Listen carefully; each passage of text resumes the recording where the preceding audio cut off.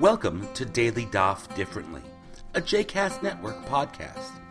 This daily podcast invites you to join us to study the daily Talmud page with a variety of liberal rabbis and teachers.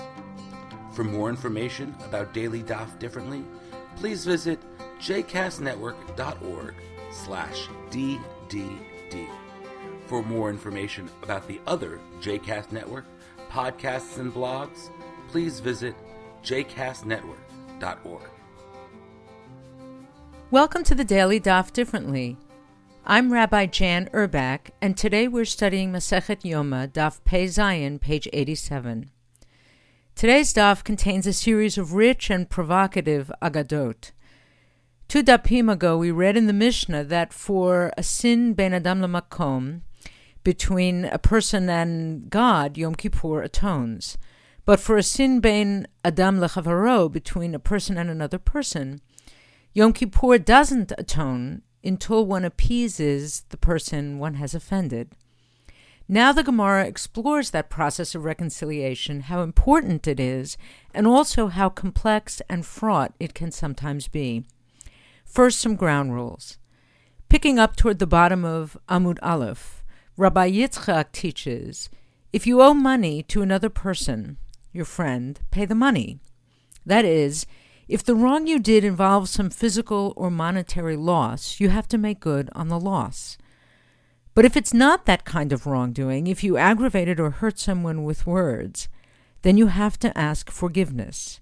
You have to appease or placate him or her with words. And do it somewhat publicly. That is, in the presence of that person's friends. Rav Chisda goes even further. One should apologize in the presence of 3 lines of 3 people, meaning 3 different times in the presence of 3 people. But there are limits. Rabbi Yosef Bar Chanina holds that asking forgiveness 3 times is the upper limit, and if the offended person dies before one has asked forgiveness those 3 times, then the offender brings a minyan, 10 people, to the graveside, and confesses by the grave. Now for the stories. There are 4 of them. Once, Rabbi Yirmiyah offended Rabbi Abba. So he went to Rabbi Abba's house and sat at the entrance. It happened that Rabbi Abba's maid was throwing out the wastewater, and drops of the water fell on Rabbi Yirmiyah's head. He said, "They have made me into a trash heap," and quoted a verse from Psalm 113, Me'ashbot Yarim Evyon. God raises the destitute from the trash. Rabbi Abba heard about it, came out to greet him, and said, "Now I need to appease you." Quoting Proverbs 6:3, "Go abase yourself and treat him like a ruler."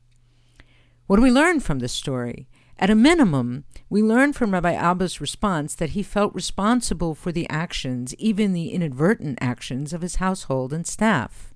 Now I need to appease you. And the fact that Rabbi Yirmiyah had once wronged him doesn't in any way mitigate his own obligation to seek forgiveness now.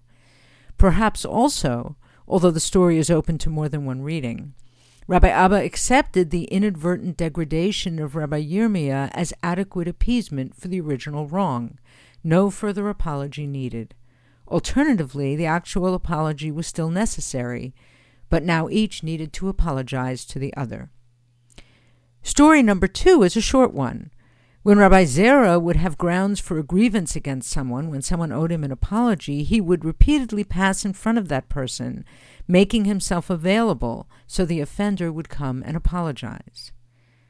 How do we imagine Rabbi Zera's affect as he's doing this? Hopefully he's open and ready to forgive, and his goal is to make it easier for the other to apologize. But then, why not just forgive on his own? Well, on the one hand, it's not helpful to make mountains out of molehills and to dwell on every little slight. On the other hand, when someone has done something to wrong or offend us, perhaps we're not actually doing that person a favor by just letting it go without even an apology. From a spiritual perspective, we deprive that person of the opportunity to fulfill their obligation to appease us. The process of taking responsibility and asking for forgiveness is of spiritual value to the offender, not only the offended.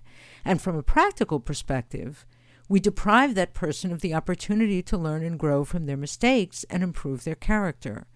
The model here is to open the door to the apology, not only by our physical presence, but by our affect, a way of being, to make it easy for someone else to say, I'm sorry, but without relieving them of that responsibility and opportunity.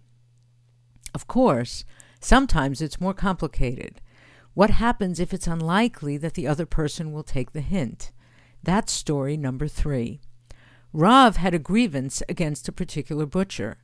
The day before Yom Kippur, he decided to go and induce an apology. On the way, he ran into his student, Rav Huna, who asked him where he was going. And Rav answered, I'm going to effect a reconciliation with so-and-so. Rav Huna said, Abba, what he called Rav, is going to kill someone. In other words, if it's already the day before Yom Kippur and the butcher hasn't apologized yet, chances are he's not going to. What will Rav accomplish by presenting himself? He'll only increase the butcher's guilt and therefore his punishment. And that's what happened. The butcher was breaking bones when Rav appeared and stood by him. He said to Rav, Go away, I have nothing to do with you. That is, there's nothing to talk about. As he was breaking the bones, one shot out, hit him in the throat, and he died. Rav Zera's practice thus represents the ideal. Ideally, we'd resolve all the conflicts in our lives, seek and grant forgiveness as soon as possible, but at the very least, right before Yom Kippur. But it's not always possible. And this story suggests that even when we're in the right and someone else has behaved badly, we still have to be concerned for that person's spiritual welfare. Just as there's an art to offering tochacha, loving rebuke, there's an art to opening the door to reconciliation. And we have to probe our own souls and motives. Are we truly ready to forgive? Or are we perhaps looking to rub it in, cause embarrassment, spark more conflict, or just create drama? There's one final story also about Rav. In this one, Rav was reciting scripture before Rebbe. Rabbi Chia entered to participate in the study. So Rav went back to the beginning of the passage for his benefit.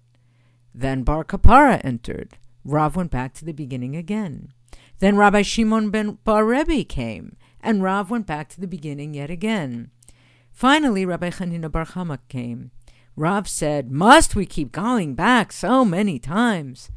He didn't go back. Rabbi Chanina was offended. For 13 years, Rav went to him on the day before Yom Kippur, but Rabbi Chanina would not forgive. The Gemara challenges the behavior of both parties. As to Rav, didn't Rabbi Yossi Bar Chanina teach that we should ask forgiveness only 3 times? How could Rav do this for 13 years? Rav Shane, the Talmud says, Rav is different, meaning either that Rav himself goes beyond what is required of him, or perhaps that it's different when one has offended one's teacher, one's Rav. But what about Rabbi Chanina? How could he have been so unforgiving? We have a teaching by Rava, Kol ha'ma'avir al midotav, ma'avirin lo al kol pesha'av. Anyone who passes over his measures, who forgoes what is rightfully due him, all his sins are overlooked, meaning it's meritorious and desirable to be a forgiving person.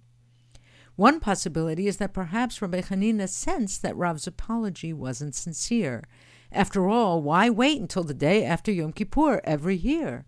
Why didn't he apologize immediately? Perhaps Rabbi Chanina felt that Rav was apologizing because he felt technically obligated to, or selfishly wanted atonement on Yom Kippur, and not because he genuinely regretted offending Rabbi Chanina. The Talmud gives a different answer.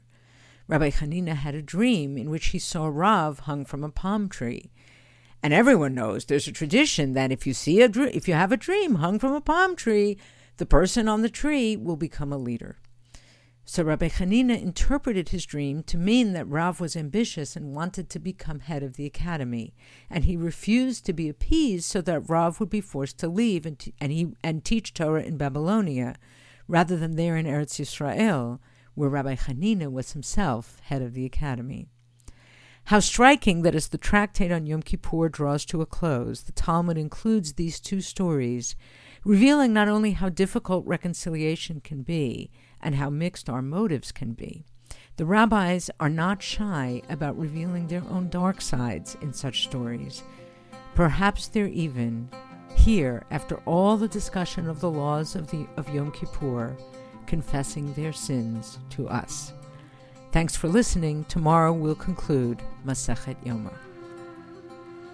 I hope you've enjoyed today's episode of Daily Daf Differently, and that you'll join us again tomorrow for a new page. The music at the open and close of this episode is Ufros from the Epicurus album One Bead, available on Bandcamp, iTunes, and Spotify.